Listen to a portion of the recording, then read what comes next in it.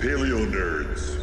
Two grown men. One plays with dolls. The other draws dinosaurs with crayons. Together, they explore the prehistoric past with experts from across the globe.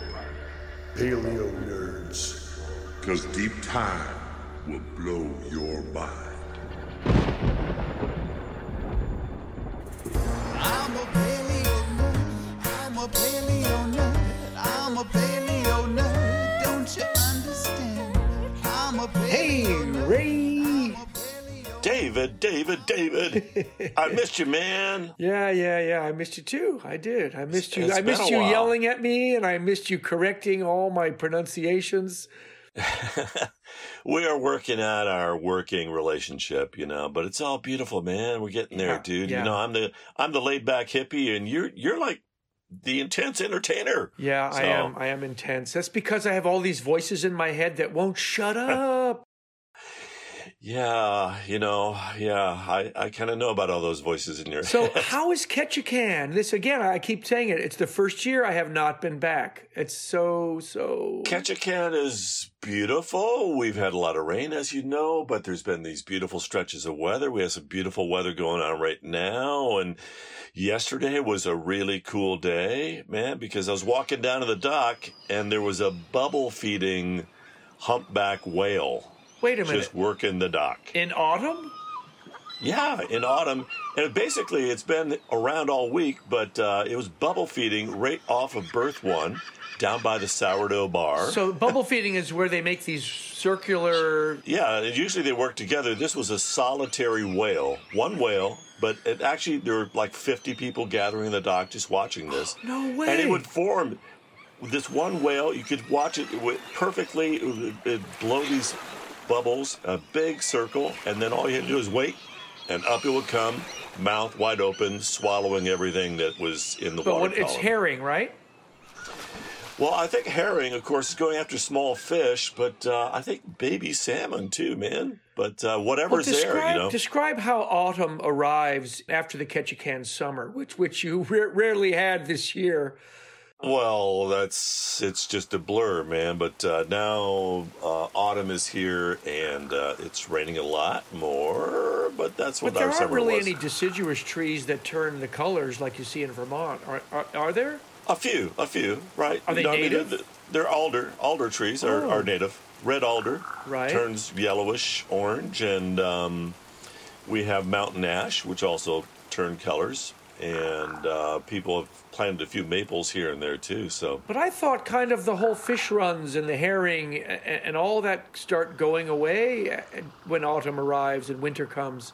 the salmon run, in the summertime, but everything else is still here. But the bears are sleeping now, so it's kind of nice to not have to worry about them. Can you hear them So snoring in your backyard?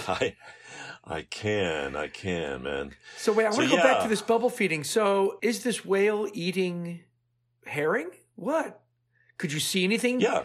dripping off its mouth as Well, it comes up? It's kind of slim pickings now. I mean, it's the plankton is still rich, and there are small fish around, but there are juvenile salmon. But wait, what is You he can see still them when you doing walk here? along. Shouldn't he be heading down to Mexico, or he or she? They usually go to Hawaii. Our humpbacks Oh. go to Hawaii I to didn't have their know little babies. that. But there are a number of humpbacks that have begun to winter here, like, whatever, I don't know. They're the lazy humpbacks, but there's ones that just stay here year round. And more, I guess that we could talk to a whale biologist. And as we found out in our last season, the closest kin to whales are People who eat at Boston Kitchen. hippopotamus. Oh, that's right. So, yeah. Anyways, yeah, so that was cool. And, I do want to acknowledge that I am in the Ketchikan, the traditional and current lands of the Tongass Tlingit within the shared waters of the Tsimshian and Haida people. So it's a cool, wonderful place to be because culturally this is a very rich, inspiring town to be in. It's a real honor to be here. Well, when you think about it, the Bering land bridge.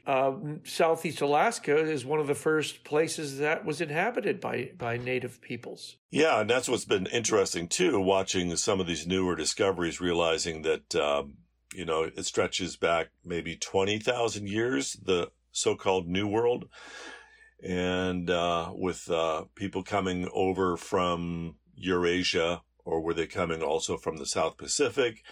But there have been some incredible discoveries. Actually, down near San Diego, there's a site. It's still it's a little contentious. Yeah, that kind of claims to be the oldest Paleolithic evidence. There are, I believe there are cut marks on bone, and it's something like 18,000 years old, something like that. No, Dave. Incorrect again, Dave. No, it's 100,000. What? 100,000. Are you serious? If you go back 100,000, yeah, it's a site off the freeway in San Diego, and it's off the freeway next to the McDonald's. Yeah. Well, seriously, it is. I think they were working the freeway when they found this site. Basically, it's mastodon bones that look like they have been arranged by humans. There was a femur that's standing like straight up, and there were no other bones around. These bones had been broken. Right. But systematically broken and crushed is what it appears. And what do the naysayers say? What do they say? Oh, it's been alluvial movement. Right, that it's that kind of thing. So there were no tools that were found, right. But it seems to be that these bones were crushed and broken by humans.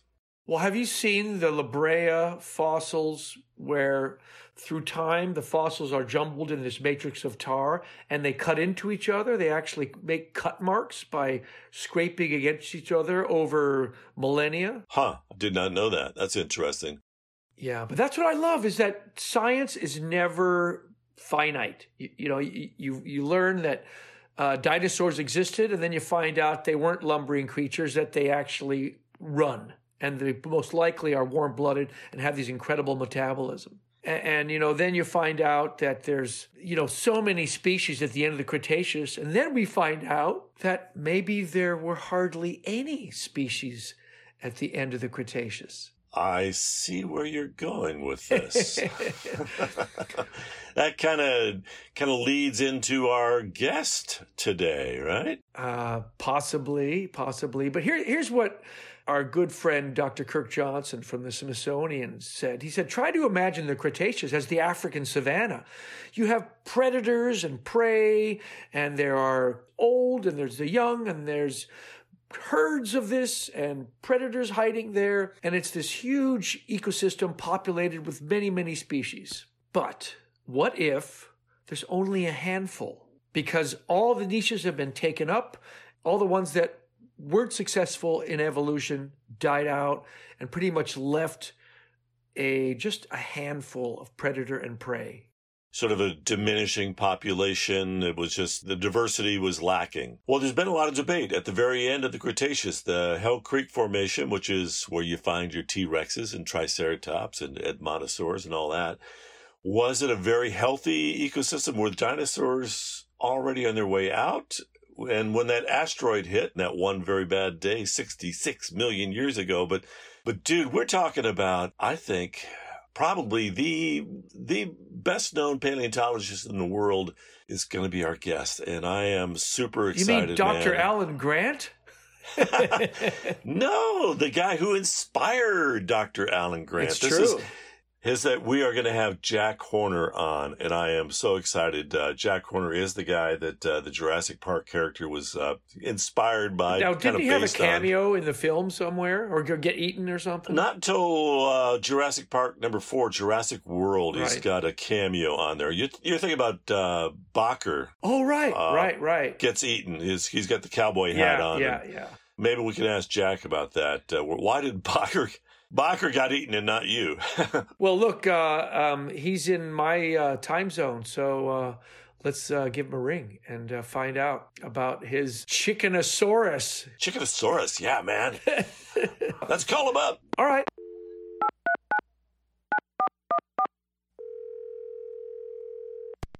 Hey, Jack Horner. Welcome to the show. Jack is the internationally known paleontologist.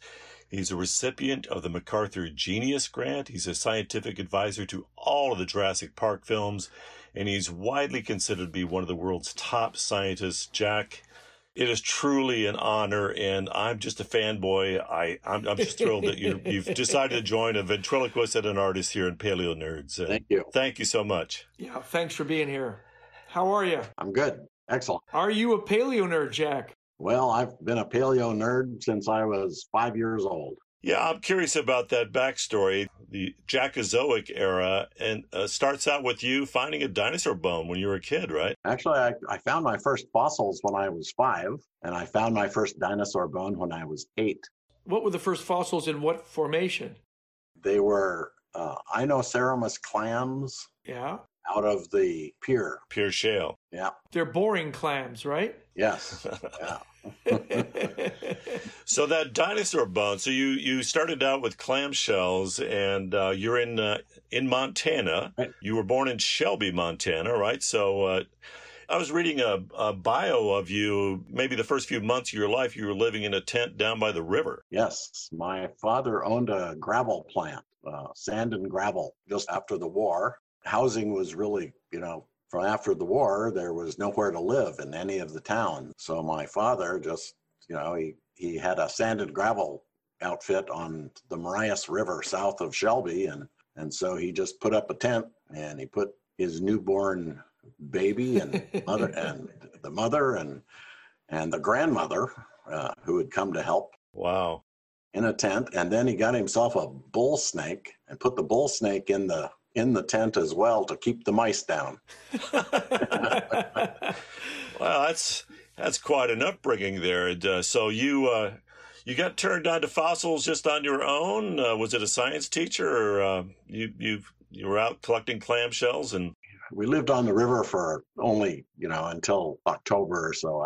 When winter really broke, we moved into town, and when I was 5 years old, my father's business had grown exponentially, and he built a nice house for us up on a hill, and it's the Colorado Shale, which is part of the pier. Mm-hmm. So, and the vacant lot behind my house was a great place to look for fossils. And what age is the pier formation? It's seaway, so it's 90 million. Okay, so it's late Cretaceous. Yes. Yeah, late Cretaceous marine sediments. And so the clamshells led you to dinosaur bones. I was really interested in the fossils, the clams, and I started finding ammonites and things like that in the shale when I was 6 and 7 years old. And my father was a gravel man, so he was he knew a lot about geology. And he was watching my interest, and I, at that time, in the 50s, you could get little toy dinosaurs in cornflakes or something like that. That's how I started. Yes. Yep. Yeah. I fought my siblings for those little tiny dinosaurs. Ray, you still have your plastic dinosaur collection. I do have my plastic dinosaurs that came, and many of them did come in cereal boxes. Yes, they did. And Ned Colbert, was publishing his dinosaur books back in those days. Was this with the Charles Knight illustrations? Yes. And I got one for, I think, my 7th birthday. And I was just fascinated with dinosaurs. So my father had owned a ranch before World War II, and he remembered riding his horse across the property and seeing big bones sticking out of the rocks. And so when I was 8 years old and just really into dinosaurs, he took me to his old ranch, and we went, and it's the Two Medicine Formation, and there are bones everywhere. And so wow. I picked up my first dinosaur bone, and it was 50 miles from where my house was. And then, my mother, she just liked driving around. My father wasn't big on driving around, but my mother loved it. And so I started picking out places that I wanted to look for dinosaurs. And some of them were in Alberta, Canada. I was born in Shelby, is very close to the Canadian border. My mother would drive me up to what would become Dinosaur Provincial Park in Alberta. Wow. And also the Milk River near Havre is a very good place. I collected lots of dinosaurs there over the years.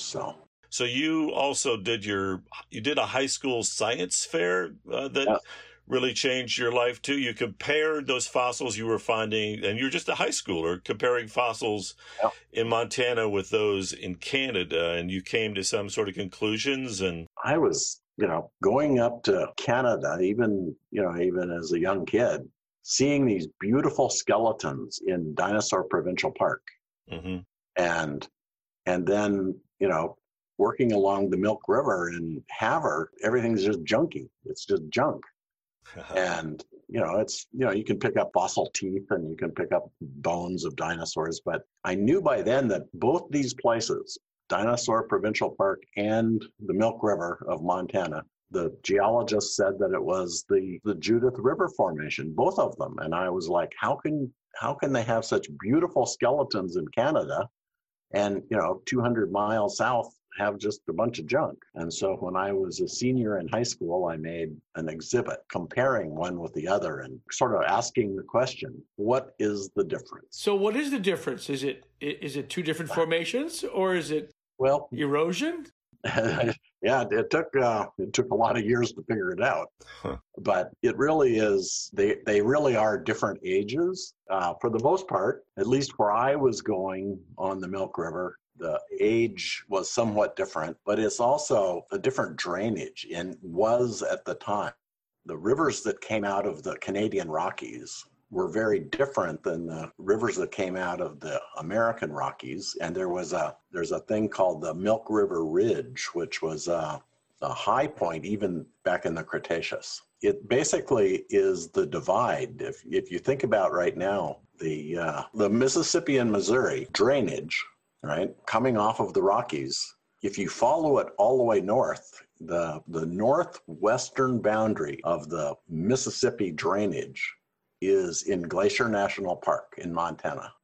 And just the very northern part of Glacier National Park is the Belly River, and it flows into Canada and eventually into the Arctic. And so there's actually a mountain in Glacier National Park called Triple Divide. Oh, right. Wow. So you have the eastern, the west, and then a northern drainage. And the northern, yes. Wow, yes. Wow. Yeah, it's pretty cool. Well, that would go into the Great Slave Lake. Well, yeah, it does, yes. Yep. Jack, do you have pictures of you at that science fair with your dinosaur bones all laid out and your... No. No? No. Well, you got noticed at that science fair, didn't you? There was a geologist that was quite impressed, and that's sort of mentored you or steered you toward... Yeah, I won the science fair in Shelby, and then that allowed me to go to the state fair in Missoula. Mm-hmm. Judges, at least for paleontology and geology, the judges were from the University of Montana. At that time, it was called Montana State University, but they were the judges. They looked at it. They really liked the project, and they invited me to come to college there. Now, I was extremely dyslexic as a child and growing up, and so I wasn't sure I was going to graduate from high school because I had such poor grades throughout my life. Well, you sure showed that English teacher when you published your book. Yeah, so I entered the University of Montana after I graduated from high school with my D minus in English. Lordy, wow, okay. Jack, you were not diagnosed with dyslexia until much later in your life. Right. It must have been really tough for you facing this. Well, my father he thought I was just really lazy. And my mother, she would take me to the eye doctor and she'd take me to the hearing specialist. She just thought there was something physically wrong with me. Bless her heart. And, I didn't know. There was definitely something wrong, but I didn't know what it was. I discovered that when I was working at Princeton. There was the big sign on a bulletin board. It was aimed at the students, and it said, would you rather write a letter, or would you rather make a phone call than write a letter? Would you rather see a movie than read a book? It was a whole bunch of things like that. And it said, if you answered yes to these questions, come see such and such a person at such and such an office. That's a great resource. I went there. I was like, I answered all those things. I'm not a student. Really like to know what the deal is. Wow, this was at Princeton. So you were in Vietnam for a while, and then when you came back, you ended up working as a fossil prep guy in Princeton in the collection there. Yeah, I went to college, and the end of my first quarter, I flunked. And so then they put me on probation, and then the next quarter I flunked out, and then I was drafted. I had ROTC those 2 quarters that I was at the school, and so I had some military training, and I also started scuba diving at the time in Montana, of all places. Yeah, I was going to say. Yeah. And when I was drafted, they put me into the Marine Corps, Wow. which they only drafted for 1 month, and I just happened to be one of the people that was lucky enough to get into the Marines. And then the Marines put me in their special forces group, the reconnaissance. So because I'd had military and I was a scuba diver. Wow. So I went to Vietnam and spent my 14 months, and then came back and went back to college again with my 0.06 grade average. Oh, Lord. And needless to say, Wow. finally, my professors were very supportive. They went and to the dean and said, "We don't know what's wrong with this guy. He really likes fossils. We don't know what he's going to do in life, but he's not passing, but we'd still like to just let him take whatever he wants to take and get where he wants to go." And so I took classes. I learned how to do preparation. So you were actually preparing fossils back in Princeton. Well, I was preparing fossils at Montana.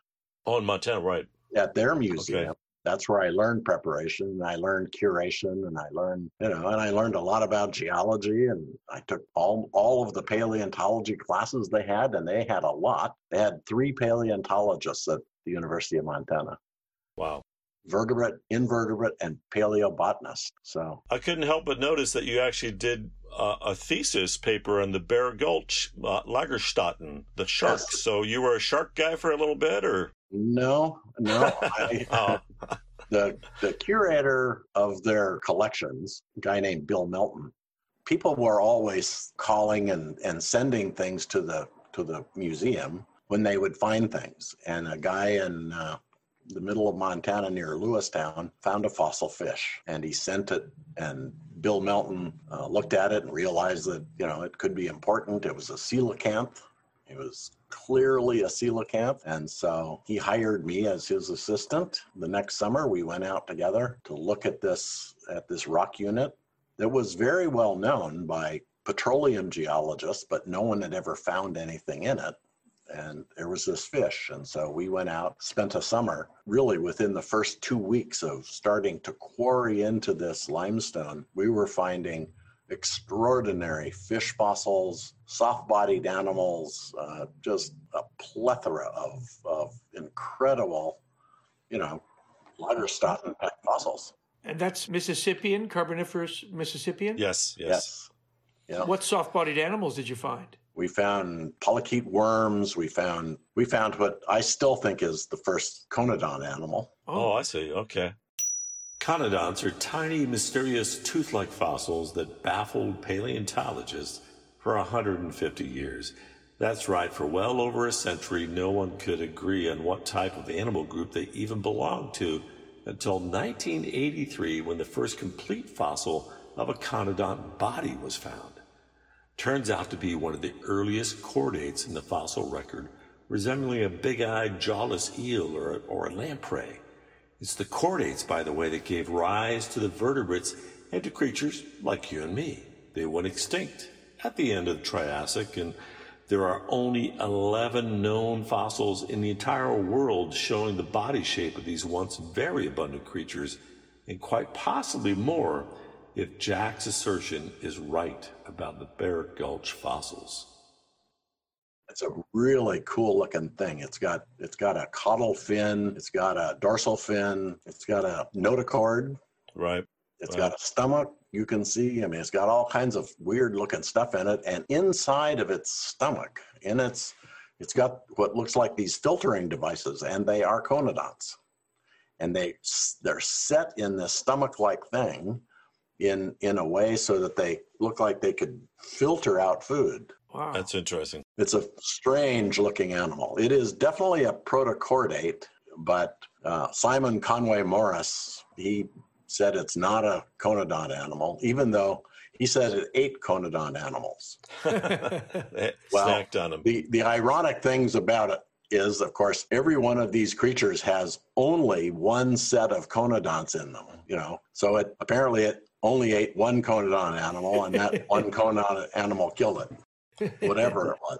And we've never found any other kind of creature there with conodonts in them. Yeah, it's an amazing, amazing sight. So I want to fast forward, if I may. But hold on a second. I just want to say, I love how you take paleontology and you simplify it into almost the Occam's razor. What seems to be the most obvious is usually the truest idea. And you've done that with minimizing the amount of species at the end of the Cretaceous and turning the Pachycephalosaurs from 3 species into 1. I love how you're simple. It's simple. It's simplicity, and it seems to be common sense, and that's impressive, Jack. Well, thank you. I guess I could blame it all on dyslexia. I don't read, so I don't know what everybody else's ideas are. So I create my own. Wow. Well, being the master of the obvious, really, and like I said, you are considered one of the top scientists in the world, and you've faced all these challenges, Jack. But your life changed when you walked into a rock shop in Bynum. Yes.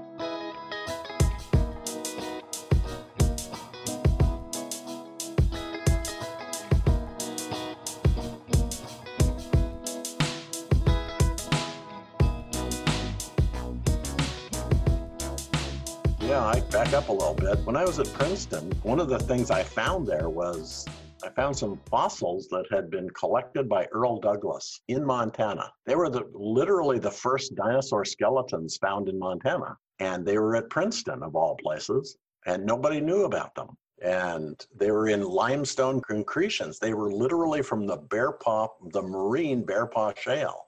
And they were beautiful skeletons, but not prepared. But what was interesting about them was they were little. I mean, they were clearly not adult dinosaurs. Interesting. And at the same time, I was hired at Princeton in 1975, and that's when I saw those skeletons. And that was the year that Peter Dodson published his paper showing that these dinosaurs that had been previously named like Procheniosaurus were actually juvenile crested dinosaurs like Corythosaurus and Lambeosaurus and things like that. So it was kind of the perfect storm, basically. I came to Princeton. That paper was published. There were these Procheniosaur-like dinosaurs that had been found in Montana. And then I went to the American Museum. I looked at the fossils that had been found in Montana, and Barnum Brown had found some juvenile dinosaurs, including a Procheniosaur that Peter Dodson was now saying was a juvenile Hypacrosaur. And then I went to the Smithsonian, and they also had some small dinosaurs, including, Brachyceratops, which is a juvenile horned dinosaur. So I started looking at all that stuff, and it was from Montana, and I thought, nobody really realized that, there really are juvenile dinosaurs. In fact, people had published papers about how rare baby dinosaurs were and juvenile dinosaurs. And so it just seemed for a guy who doesn't read, the perfect thing to study, right? I didn't have to read anything. How did that then send you back to Montana to look for these? Well, I was born and raised in Montana. So when I was working for Don Baird at Princeton, he worked in Nova Scotia. And so I would go up there and help him collect stuff. But when I got my first vacation, it was for a month. And I went back to Montana. And that was 1977. I was then, I was a preparator at Princeton. I was on vacation in Montana. The first thing I did was go back to the site where I had found my first dinosaur bone in the Two Medicine Formation. And while I was there, I didn't know what I found. I found this weird thing, and I took it back to Princeton. And Don Baird took me down into collections, and he showed me a pile of little fragments of egg that Glenn Jepson had collected in Montana in 1931. Wow. And it was identical. So I had found a dinosaur egg in the Two Medicine Formation. Was it complete or was it fragmentary? It was crushed. I tried to put it all together. It wasn't whole, but it was a pretty good it was a pretty good chunk of one. And, that makes one of the first dinosaur eggs found in the Western Hemisphere. That's incredible. And that leads you to 1979 when you discovered... 78. 1970. Then the next year, my friend Bob Mackle and I we went to the Milk River first, and he lived up in Rudyard and taught there. And so we went up there first, and we were looking for the same sort of things. We were looking for eggshell, we were looking for babies, we were looking for juveniles, we were looking for all sorts of things. Couldn't find any, but while we were there, Bill Clemens came out to see them. And he said, oh, by the way, the state of Montana contacted me, and there's some woman in Bynum, Montana, found a dinosaur skeleton and wanted it identified. And then Bob and I said, well, we're heading to the Bear Gulch. We'll go around that way through Bynum on our way and just see what she's got. And so we did. We went to her rock shop. She had the back end of a large hadrosaur skeleton. But it was a rock shop. She was selling a lot of other fossils. And so we just walked around and identified all of her fossils for her. And as we were leaving, she said, oh, by the way, do you have any idea what these little things are? Oh, wow. She held out her hand, and in her hand, there were 3 bones, and one of them was the distal end of a hadrosaur femur the size of your thumb. Wow. I knew exactly what it was. I mean, I had been looking at these little fossils that they'd found in Mongolia, and I just knew what it was. And I said, this is extraordinary. I said, do you have any more? And she said, oh yeah, we have a whole coffee table full of them. Wow. And we went over there, and there were little baby jaws, and there were pieces, just fragments all over this table. That is so cool. These are really important. Did you know right then that they were embryonic or juvenile? I had no idea what they were at that time. Not a clue. There were a bunch of them. I said, can we go out and see the site? And she said, well, they're on a private ranch. I'll have to call them. It was a week and a half later. We went back out there. She graciously gave those bones to you, right? Well, she did, yes. and then we got to the site, and the hill, there was this little hill, and it was just absolutely covered with baby bones. Wow. There were just thousands of pieces, vertebrae.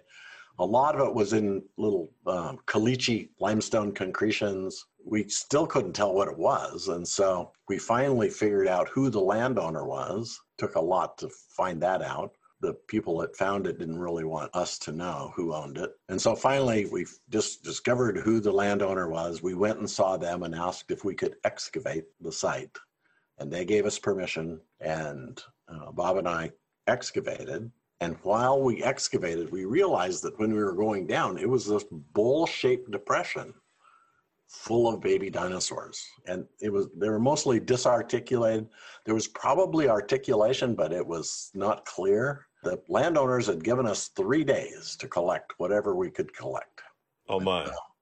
But while we were collecting it, the lady, Mrs. Brandvold, her daughter-in-law found something, and they brought pieces of it to us. And they had found something, and they didn't know how to collect, and so they had collected it with the kind of tools you don't want to collect things with. And what they brought to us were pieces of a skull, a duck-billed dinosaur skull. They led us to the site. They said there's nothing left. We went there, excavated. One side of the skull had been pretty much destroyed, but the other side of the skull was in very good shape. And it was clearly a new kind of dinosaur. I mean, it was a duck-billed dinosaur like nothing I had ever seen. It looked more like an iguanodon than anything. And so we took that, and we took what we thought at the time was probably a nest because of its shape, and went back to Rudyard where we could kind of clean it up. So when you excavated that bowl, it looked as though it was dug out, correct? Yes. Because the strata was two different. One was compacted and one was not? Well, it was two different colors. The sediments were red and green. And so you could really easily tell where the bowl-shaped depression was. It was full of babies. and then the rock around them was all, this reddish color. And you found nests, plural. Did you find an area anywhere that had more than one of these bowls? Well, one of the people that had identified the landowners for us was a young woman named Amy. She and her brother came out and watched us excavate the site, and she lived in the area. She was the stepdaughter of A.B. Guthrie, who's a very famous. He's the guy that came up with the term "the Big Sky" for Montana.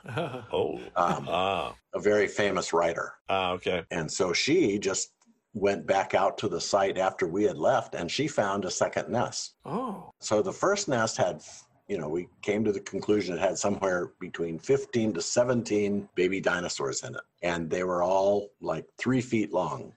And the nest she found was filled with eggshell, and the babies were half that length. They were like 16 inches long. Oh. So we kind of figured out how big the egg was, just based on all the eggshell that she found, using an optical. So, eye doctors have these special gadgets to tell concavity, to tell the angle. And so we could use that to kind of figure out how big the egg would be. And then... from the slight curve of the fragment. Exactly. And then together with that and having an idea how big the baby was, we were able to determine that the babies we were getting were probably hatchling size. They just wouldn't quite probably fit. Their skeleton would fit in the egg that we hypothesized the size of based on the curvature. But if you fleshed them out, they probably wouldn't fit anymore. And have you determined the cause of death? Would it have been a landslide, or is there any indication of anything? A nest is a bowl, right? And if you have a flood, and that would preserve them. We came to the conclusion that the babies couldn't walk after doing histology on them and all sorts of things. It was obvious the babies could not have gotten out of their nest on their own. They were altricial, so. Altricial species are those in which the young are basically helpless and pretty much immobile after being born or hatched, meaning they need parental care to nourish them. That's a pretty challenging notion when you think of gigantic dinosaurs feeding their young and not squishing their little babies, but that's what Jack's astounding discovery proved. Dinosaurs were good parents. At least the duckbill hadrosaurs were. Other dinosaurs may have been precocial, meaning they were born ready to walk, run, and forage for food on their own. Their parents were caring for them, and so the reason we find them, I think, is because they were abandoned. Their parent abandoned them, and they died in their nest. So your discovery really was extraordinary, finding this egg nesting site. And it indicated that dinosaurs did have some sort of social behavior, and you ended up calling the dinosaur the good mother lizard Maiasaura, right? Right. So we named that skull that we excavated Maiasaura, meaning good mother. So we had 2 nests, and then the next year after that, we started finding more nests, and they didn't have babies in them. Well, some of them did have babies, but they're embryos. We found embryonic. Wow. Young in the eggs, and then we found egg clutches. I mean, we found a whole nesting ground. So the evidence piles up that these are nests with eggs or fragments of eggs. Yes. How big are these? Are these 4 feet across, 5 feet across? The nests are about 6 feet in diameter. Okay, they're pretty big. Yeah. How did these massive animals not step on the eggs and crush them by accident? Or is there any evidence of a bad mother? I think they just stayed. Babies were in the nest. They walked around their nests. The very careful mother. Most parent animals are careful of their young. Yes. Yeah. So, Jack, I know in the end, hadrosaurs are really kind of your thing, really. T-Rexes, yeah, but hadrosaurs, you spend a lot of time with hadrosaurs. Why are hadrosaurs cool? What's the phenomenal cool? They're basically kind of the cattle of the Cretaceous? The first skeleton I found at 13. It was a duckbill dinosaur skeleton. Didn't have a skull. And then a lot of the fossils that I was finding on the Milk River were duckbill dinosaurs. I found a very nice Gripposaurus skeleton, partial skeleton, when I was young. What's a Gripposaurus? It's a duckbill dinosaur. Right. It's one with the arched nose. That one. Yeah. How many species of duckbill are there, hadrosaurs? There's a lot. I've named a few. Can you describe their lifestyle for us? They nested in colonies like birds. They would pile up sediment or dirt and then carve out a concave structure. They would lay eggs in it. They probably covered them with vegetation to incubate them. We do find, dinosaurs that sat on their eggs to incubate them, but these duck-billed dinosaurs are too big for that, so they didn't. But the little meat-eating dinosaurs, we have found evidence that Troodon sat on its eggs. The American Museum found evidence that Oviraptorids sat on its eggs. There's evidence of vegetation like a crocodile or a cassowary will use to incubate the eggs? Unfortunately, we don't get a lot of preservation of plants, but a lot of them are silicified. We have evidence of a lot of little fragments of sticks, and the palynologist said that they were probably berry bushes of some sort. Well, that's what I'm curious about.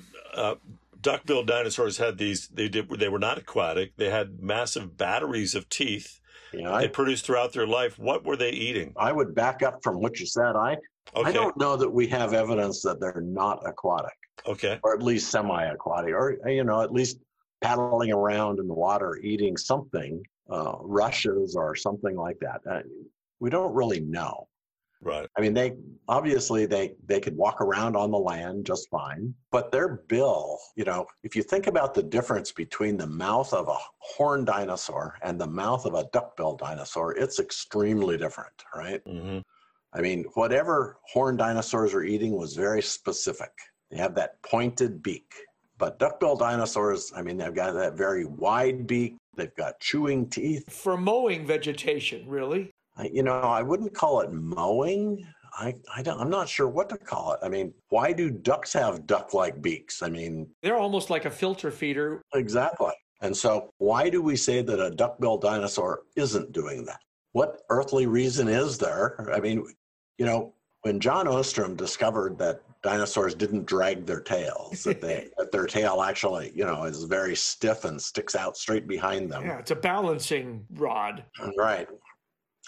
It was sort of from that people started saying, well, all these dinosaurs walked around on land. They were not aquatic. I see. Yeah. And that, to some degree, is true. But on the other hand, there's no reason you can't put some of them back in the water, at least to feed. We've got all these different kinds of dinosaurs with different shaped mouths. And think about sauropods for a minute. Sauropods, they're gigantic animals. Now people are saying that they sat in one place and moved their head back and forth over large areas, eating plants, right? But if you look at their mouth, their teeth, they don't look like they'd be very good for mowing. They don't look like they'd be very good for pulling anything off of, they're just weird looking teeth, right? Right. But they don't have a duck-like beak. So I guess what you're saying, Jack, is it'd be okay for me to draw my duckbills back in the water, perhaps. I'm going to put mine back in the water, yes. Okay, I like that. I like that.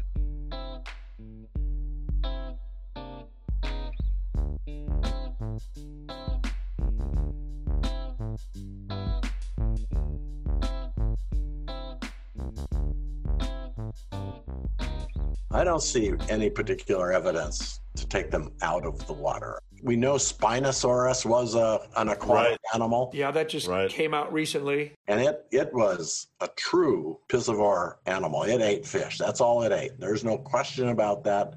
It did not run around on the land. It didn't chase dinosaurs. It didn't fight T-Rex like we see in Jurassic Park 3. Didn't do any of that stuff. It was a purely fish-eating animal, and if it ever came out, it probably only came out to lay eggs. Well, they were along the Western Interior Seaway, all these spectacular fossils, so you can imagine these duckbills along the coast. Yeah, but there also was a lot of drainage. There's a lot of marshes and drainage areas as well. Right. A lot of river systems. Yeah. I'm going to have my artists, anybody that's doing art for me, I'm going to have them put the duckbills back in the water. All right. I like that. I'll do a little sketch for you.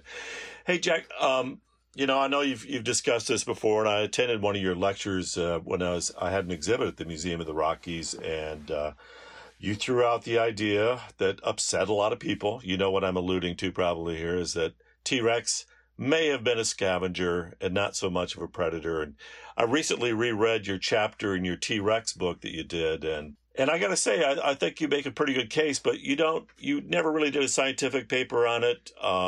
You threw the idea out and you got a lot of pushback or a lot of people talking. Do you have any thoughts about T-Rex scavenger predator these days? I did publish a paper with a number of colleagues on the Hell Creek Project, and we talked about the census, the fact that there are a lot of T-Rexes, and that in itself says something. That was what, 25% of where T-Rex is? Yeah, I mean that's a lot of animals.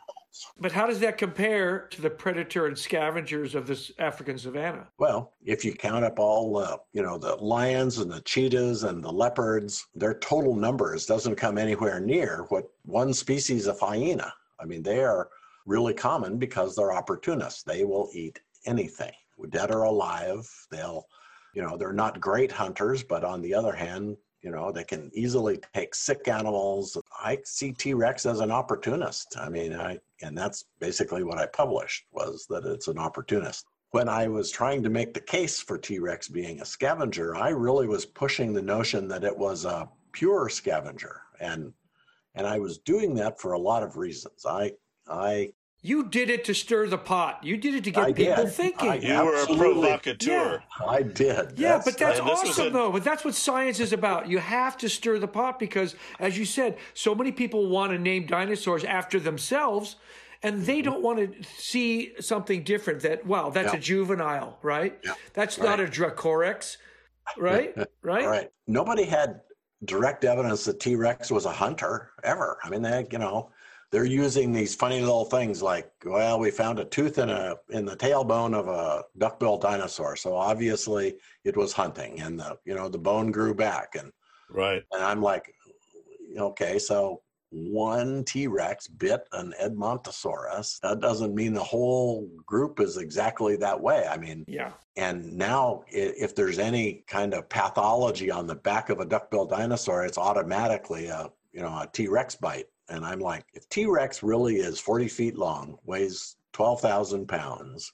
and has this tremendous bite force, how did it miss so many duck-billed dinosaurs? I mean, what in the world is that about? You point out that they couldn't have been all that fast at that huge size. Everybody said that. I mean, John Hutchison shows that they just, they don't really run. They just basically walk fast, maybe.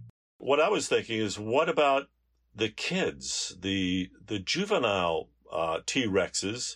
They must have been something to contend with. The kids did the killing. They were really faster and more. And then the big lumbering parents would come over and say, that's mine, like the male African lions do, and shove other creatures out of the way.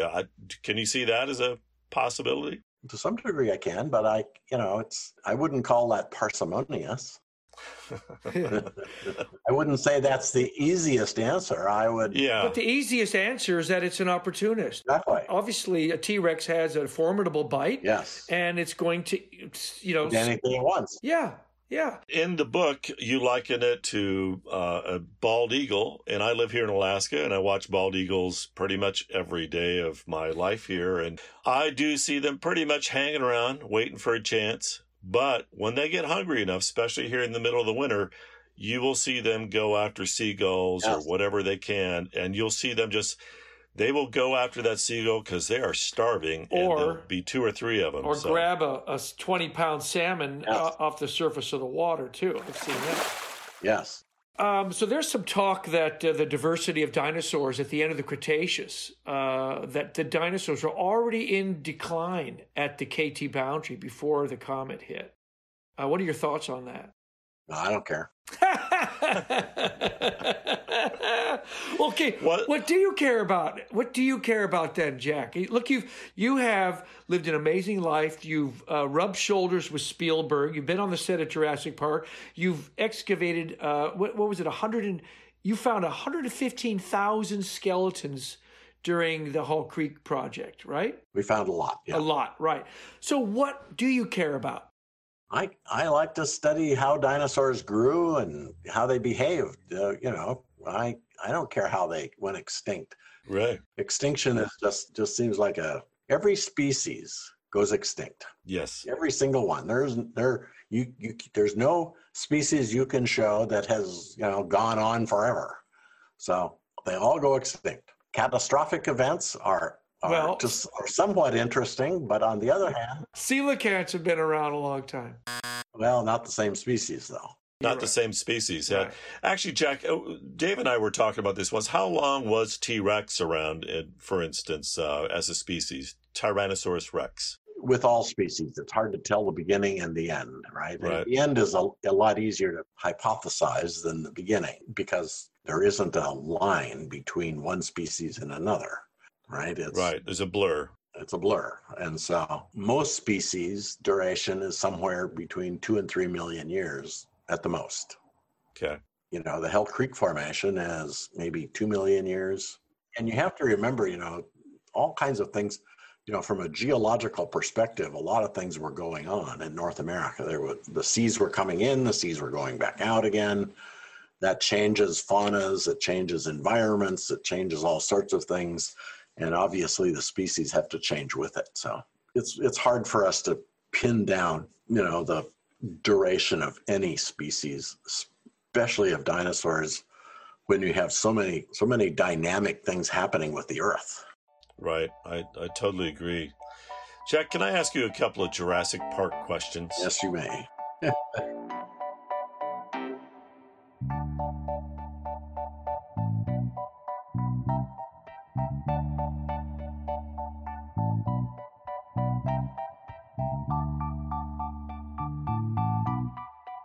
When you advise Ray, in these it's a movie. films, It's just a movie, Ray. I know it's just a movie, but as you're the scientific advisor, have you had moments when you meet with? Well, Spielberg called you one day and said, "Hey, would you want to work with me?" And do you actually get to say push back in the science, don't do that? These creatures would not do that, or what are those discussions like? Scientists all know that movie makers really aren't going to pay that much attention to you. So wait, you're kind of like a scientific cred? Yeah. So in other words, if your name is attached to Jurassic Park, it gives them just a bit more credibility? Well, I would guess that's probably true because, when the movie was finished, I was always asked to be part of the press junket. So yes, I would say that Right. was my primary goal, my primary mission as far as they were concerned. What do you think they got wrong the worst on all the films that makes you cringe? What they got wrong was mostly had to do with technology of the day. In 1993, when they made the movie, we were halfway through shooting Jurassic Park when Industrial Light and Magic actually came up with being able to make computer graphic dinosaurs. Right. We were working on claymation before that. The dinosaurs were, So wait, they're halfway through production doing stop action, and then the next thing you know, hey guys, stop! We've got some exactly. CGI dinosaurs. Yeah. Wow. And so not only that, but we also had animatronics, the big puppets. Right, big puppets, yeah. They couldn't really make feathered ones. I mean, they would have just looked stupid. Between the fact that the animatronics had to, whether it was stop action or computer graphics, together with these animatronic dinosaurs, they couldn't make them as accurate as we knew they had to be, that we wanted. So we knew that velociraptors should be feathered. We knew that then, but there was no possible way they were going to be able to make that. Too many feathers, yeah. You can see in Jurassic Park what they did in order to sew them together between the computer graphics and the puppets. They had rainstorms going on, right? It was raining. They had to have it raining, otherwise you'd see the wires, you'd see all the... Exactly right.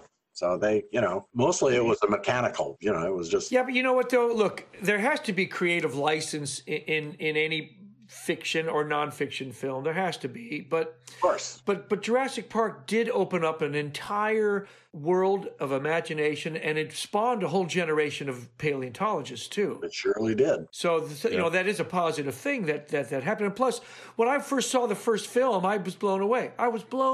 On top of all of that, Spielberg donated a lot of money to my projects. Well, there you go. Well, that's great.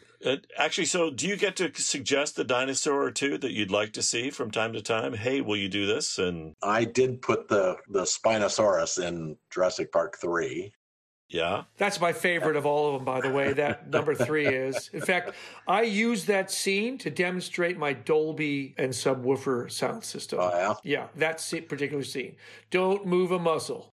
yeah. And actually, now you show up. You have a cameo in number 4, right? Jurassic World.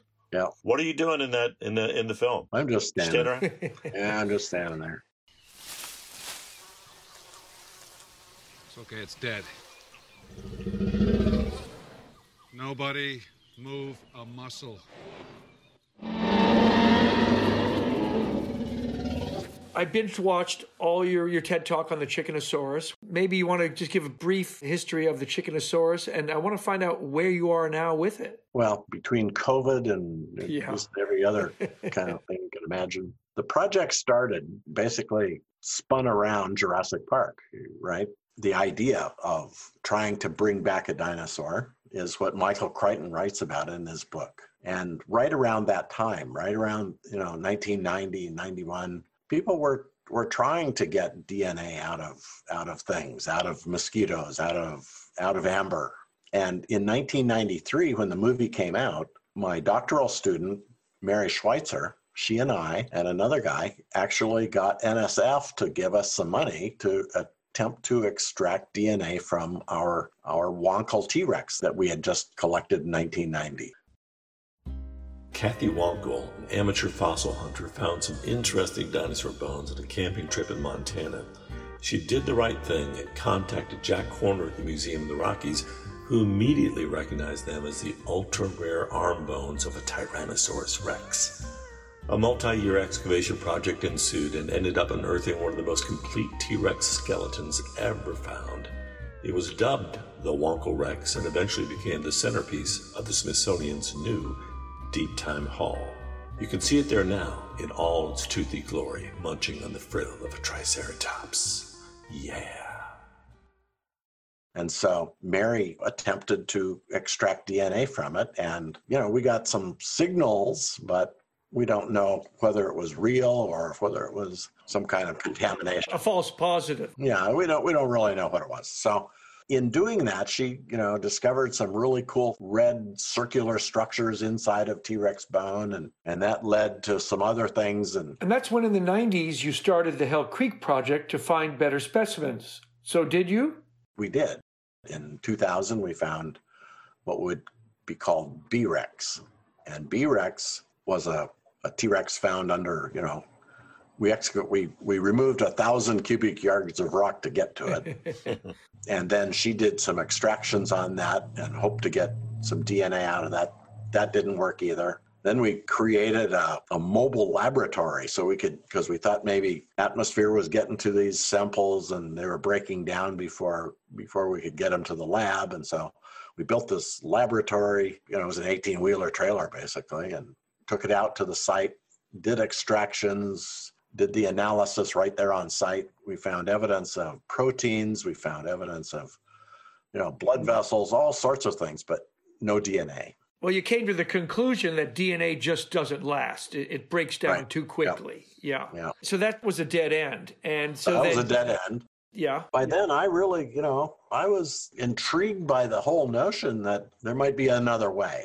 And because birds are dinosaurs, technically, it just seemed like there might be some possibility there. And so I was asking around and I ran into Hans Larsen from McGill University. And he was studying the evolution of dinosaurs to birds. He was actually looking into the possible genetic modifications that dinosaurs might have gone through in order to evolve into birds. And I said, if you can find that, if you can figure out what genes are involved, we might be able to just reverse it. And, maybe they're atavistic genes and maybe we can just reverse the whole process. So. Now, atavistic, does that mean proto-genes that are now dormant? Yeah, they're ancestral genes. So Right. basically, they're genes that were programs for something in the ancestral creature, but have been turned off Right. and are dormant now. they were able to turn on the tooth gene basically and get some initial dentine-like structures to grow in the dentary of a chicken. Wow. Toothy chickens. So yes, so that's proof of concept, right? That was an atavistic gene. Because birds lost their teeth in the Cretaceous, right? Well, somewhere along the way. Yeah. I think the last toothed birds were in the early Tertiary. So have you been able to turn on the tail genes in the chickens yet? That's where we're stuck. So when we first started the project, and the book was written around 2007, where we put the plan in place. Mm-hmm. At that time, people thought, I was getting nasty notes from scientists saying, this is just completely stupid. This is like the dumbest idea ever. And, I pushed forward, and in 2012, I acquired some money from a guy that makes, movies like Star Wars. That guy? George Lucas. Yeah. Donated $1 million and said I could do whatever I wanted with it. And so I said, well, I'm going to try to make a dinosaur. That is so cool. Thought that was a cool idea. That is a great idea. So, well, Jack, there's a certain theme in those Jurassic Park films. Yeah, so, there is. There's a theme. Just saying, man. Yeah, and it's always if it comes true. Well, it's always not a good idea, right? Well, in the movies, that's true. Yeah, especially in a Steven Spielberg movie. Someday we might walk into a KFC and say, "I'll have the dinosaur, please." Have you ever figured out the funny name of that new Colonel Sanders piece that you mentioned in one of your TED Talks? I was thinking of a Tyrannosaurus tender. T-Rex tender. T-Rex tender. Something like that. Yeah, I was implying there might be a tail piece. Yeah. And so basically you've hit a dead end so far with the genetic changing of the embryonic chicken. Well, what's really interesting is, we started really working on it, and we were looking at the hands and we were looking at the tail, and people were saying it was a crazy idea. But then all of a sudden, Yale University got in on it, and a bunch of other labs around the world were getting in on it. And pretty soon people were finding atavistic genes, right? And so we know how to change the head now. We know how to alter some leg bones. I mean, there's a number of, we've figured out how to, separate the fingers so that you could have fingers instead of wings. And where we're stuck right now is the tail. I mean, what we've discovered is that it's not an atavistic gene. So, right. So if you were going to make a dinosaur out of a bird, you could do it, but it would require either transgenic engineering. That's the addition of a gene. Right. Glowing fish. Right. Or CRISPR, Cas9. Right. I mean, that, real genetic engineering. Yeah. I'm sure you've heard of CRISPR. It's a new way for scientists to exploit a quirk in the immune system of bacteria to edit genes in other organisms, plants, mice, even humans. With CRISPR, they can now make these edits quickly and cheaply in days rather than weeks or months.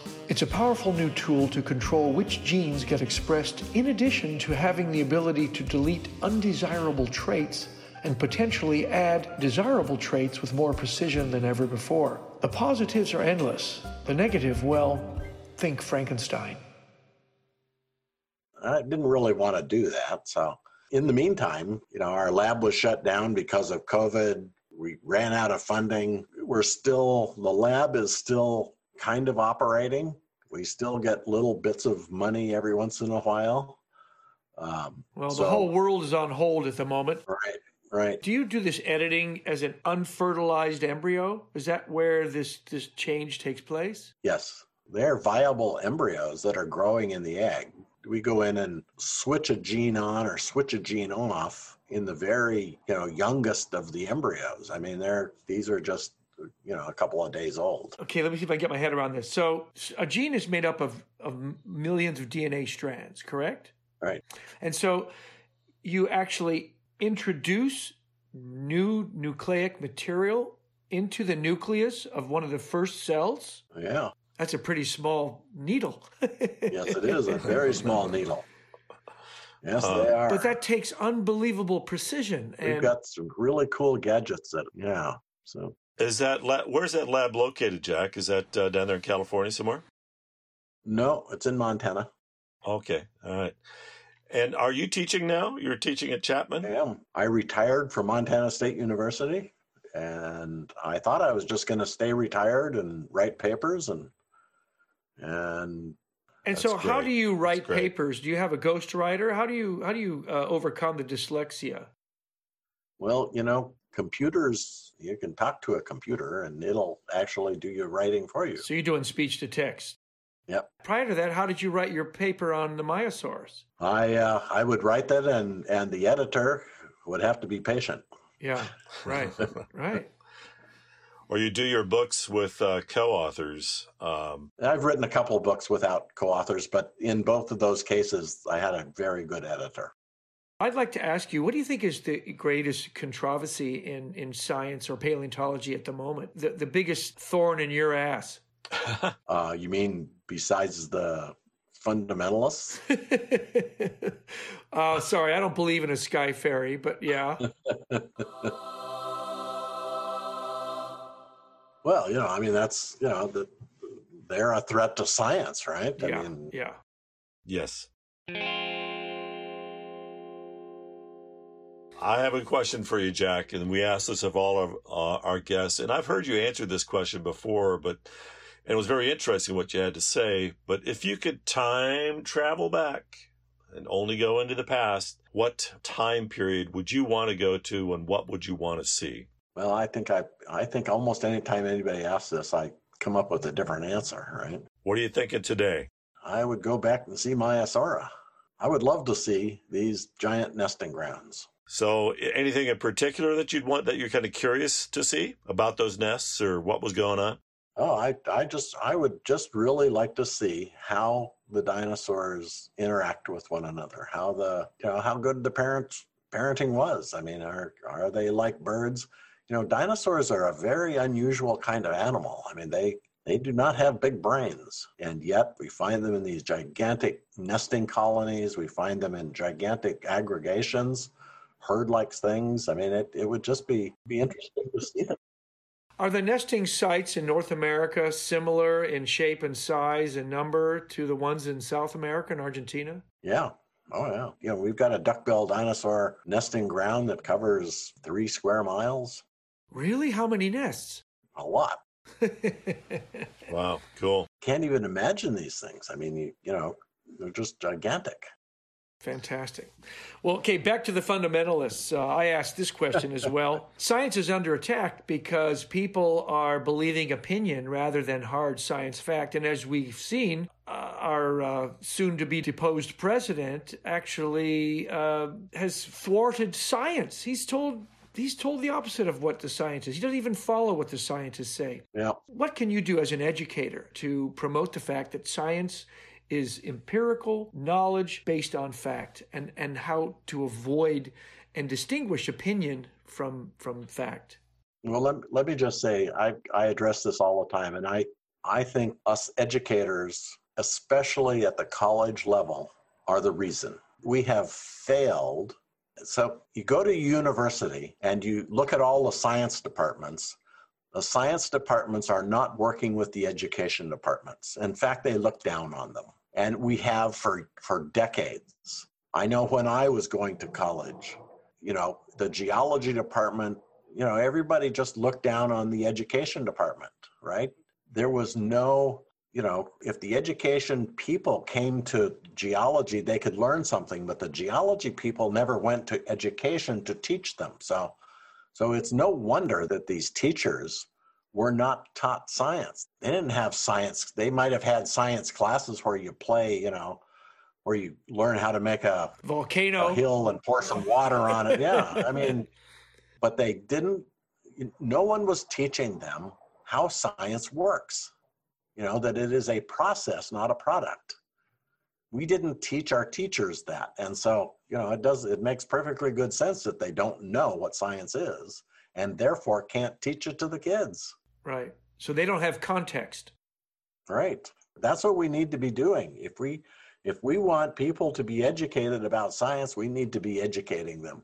No, I agree. We're lacking arts and humanities and histories and archaeology and literature as a globe of understanding, and so many people are compartmentalized. And Yeah. I got to say, it's really interesting, Jack, that, teaching the teachers is a really interesting notion. And I do know that at the university level, the separation of the disciplines, one of the things I see that you do in your TED Talks and in your outreach is you sometimes kind of go right to the fourth graders, Fourth graders are like 10 years old, right? The 10-year-olds are like the sweet spot. Yep. And you've encountered a whole lot of kids over the years, and I love the way that you interact with kids. And I think that's one way to really, go right to the kids. Yeah.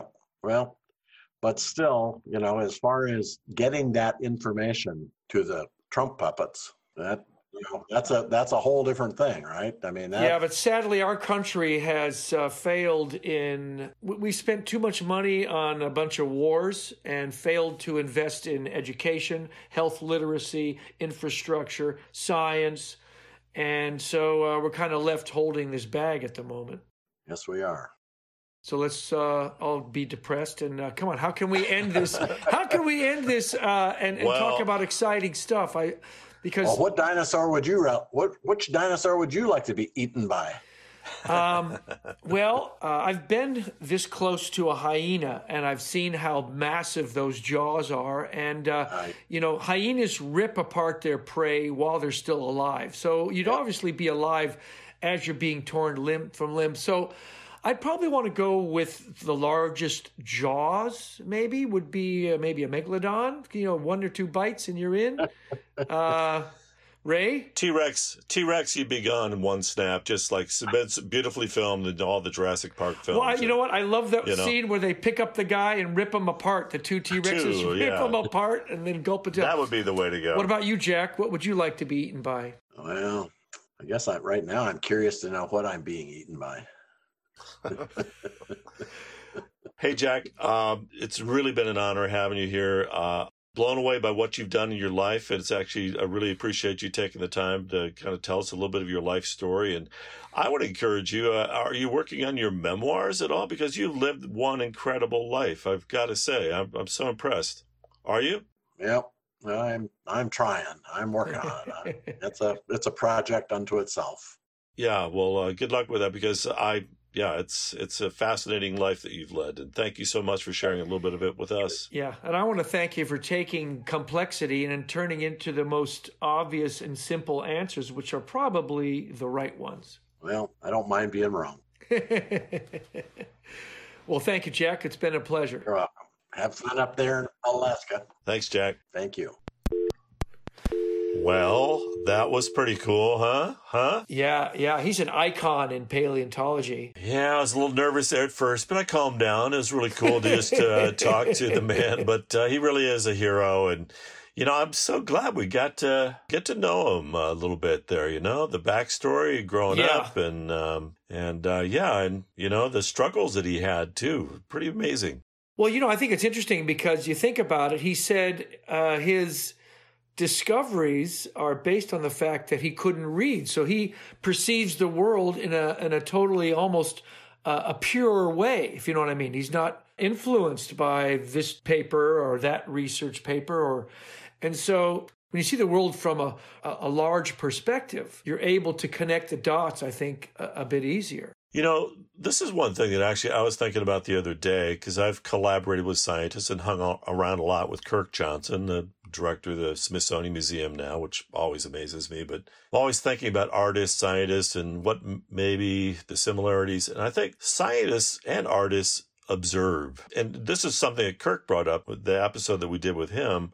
He talked about childhood superpowers as almost setting the course of your life. And Jack's childhood superpower was finding dinosaurs. Yeah. It was interesting, too, to hear that he started out with the dinosaurs in the cereal box, because that's where I started, dude. Really? And to associate sugar and dinosaurs, and that's, Oh, so you're saying there's kind of a dopamine hit that happens every time you think of a plastic. Pleasure center. I think of sugary cereal, man. So anyways, it's cool. He's doing extraordinary things, and I'm glad he's working on an autobiography, because he's lived a fascinating life. Yeah. Pretty cool, man. Pretty cool. And I get to put All my right, Ray. duckbills in the water now. Oh, yeah. You know what? After every episode, I hope you're going to draw a new painting after each episode, because don't you expand your artistic horizons and learn something new each time? I do. That's why I wish we had 6 months between each episode, dude, because I really do want to do new drawings. And I'll probably try to scratch out a few. I've got a few that I've just must do. So, yeah, Brilliant. We'll stick them on the website. Yeah. What website? PaleoNerds.com, dude. That's right, paleonerds.com. And if you like our podcast, please, we need some likes, we need some shares, we need some reviews on iTunes. We would love you to send in your questions. Do you have any questions? Do you have any paleontologists that you'd like to ask us to go reach out and interview? We'd love to hear from you, because we can't do this without you, the listener. Hey, Dave, this has been fun, as always. This has been great. Thank you, Ray. Are you a paleo nerd? I am a paleo nerd, Dave. I am. Are you? Me? Yeah. Are you asking me? Yeah. Dude, I am such a paleo nerd. It is sick. So, yeah. You know, definitely. I got to say, you've been learning. Your learning curve has been pretty steep there. You know, I mean, you're leaving me in the dust in some of these things, these controversies, Thanks, Pops. the epochs. All right. All right, dude. Peace out. Talk to you soon. This is Dave saying goodbye from Ojai, California. On from beautiful Ketchikan, Alaska by the sea. Raymond Troll. See ya. Bye. Thanks for being a paleo nerd. Help us spread the word of science. Rate us on Apple Podcasts and follow us on Facebook, Instagram, and Twitter. You can even email your questions and comments to nerds@paleonerds.com. Did you know each episode is paired with pictures and links? Check out paleonerds.com for photographic evidence that everyone here has been a paleo nerd for a long, long time. I'm a paleo nerd. I'm a paleo nerd. I'm a paleo nerd. Don't you understand? I'm a paleo nerd. I'm a paleo nerd.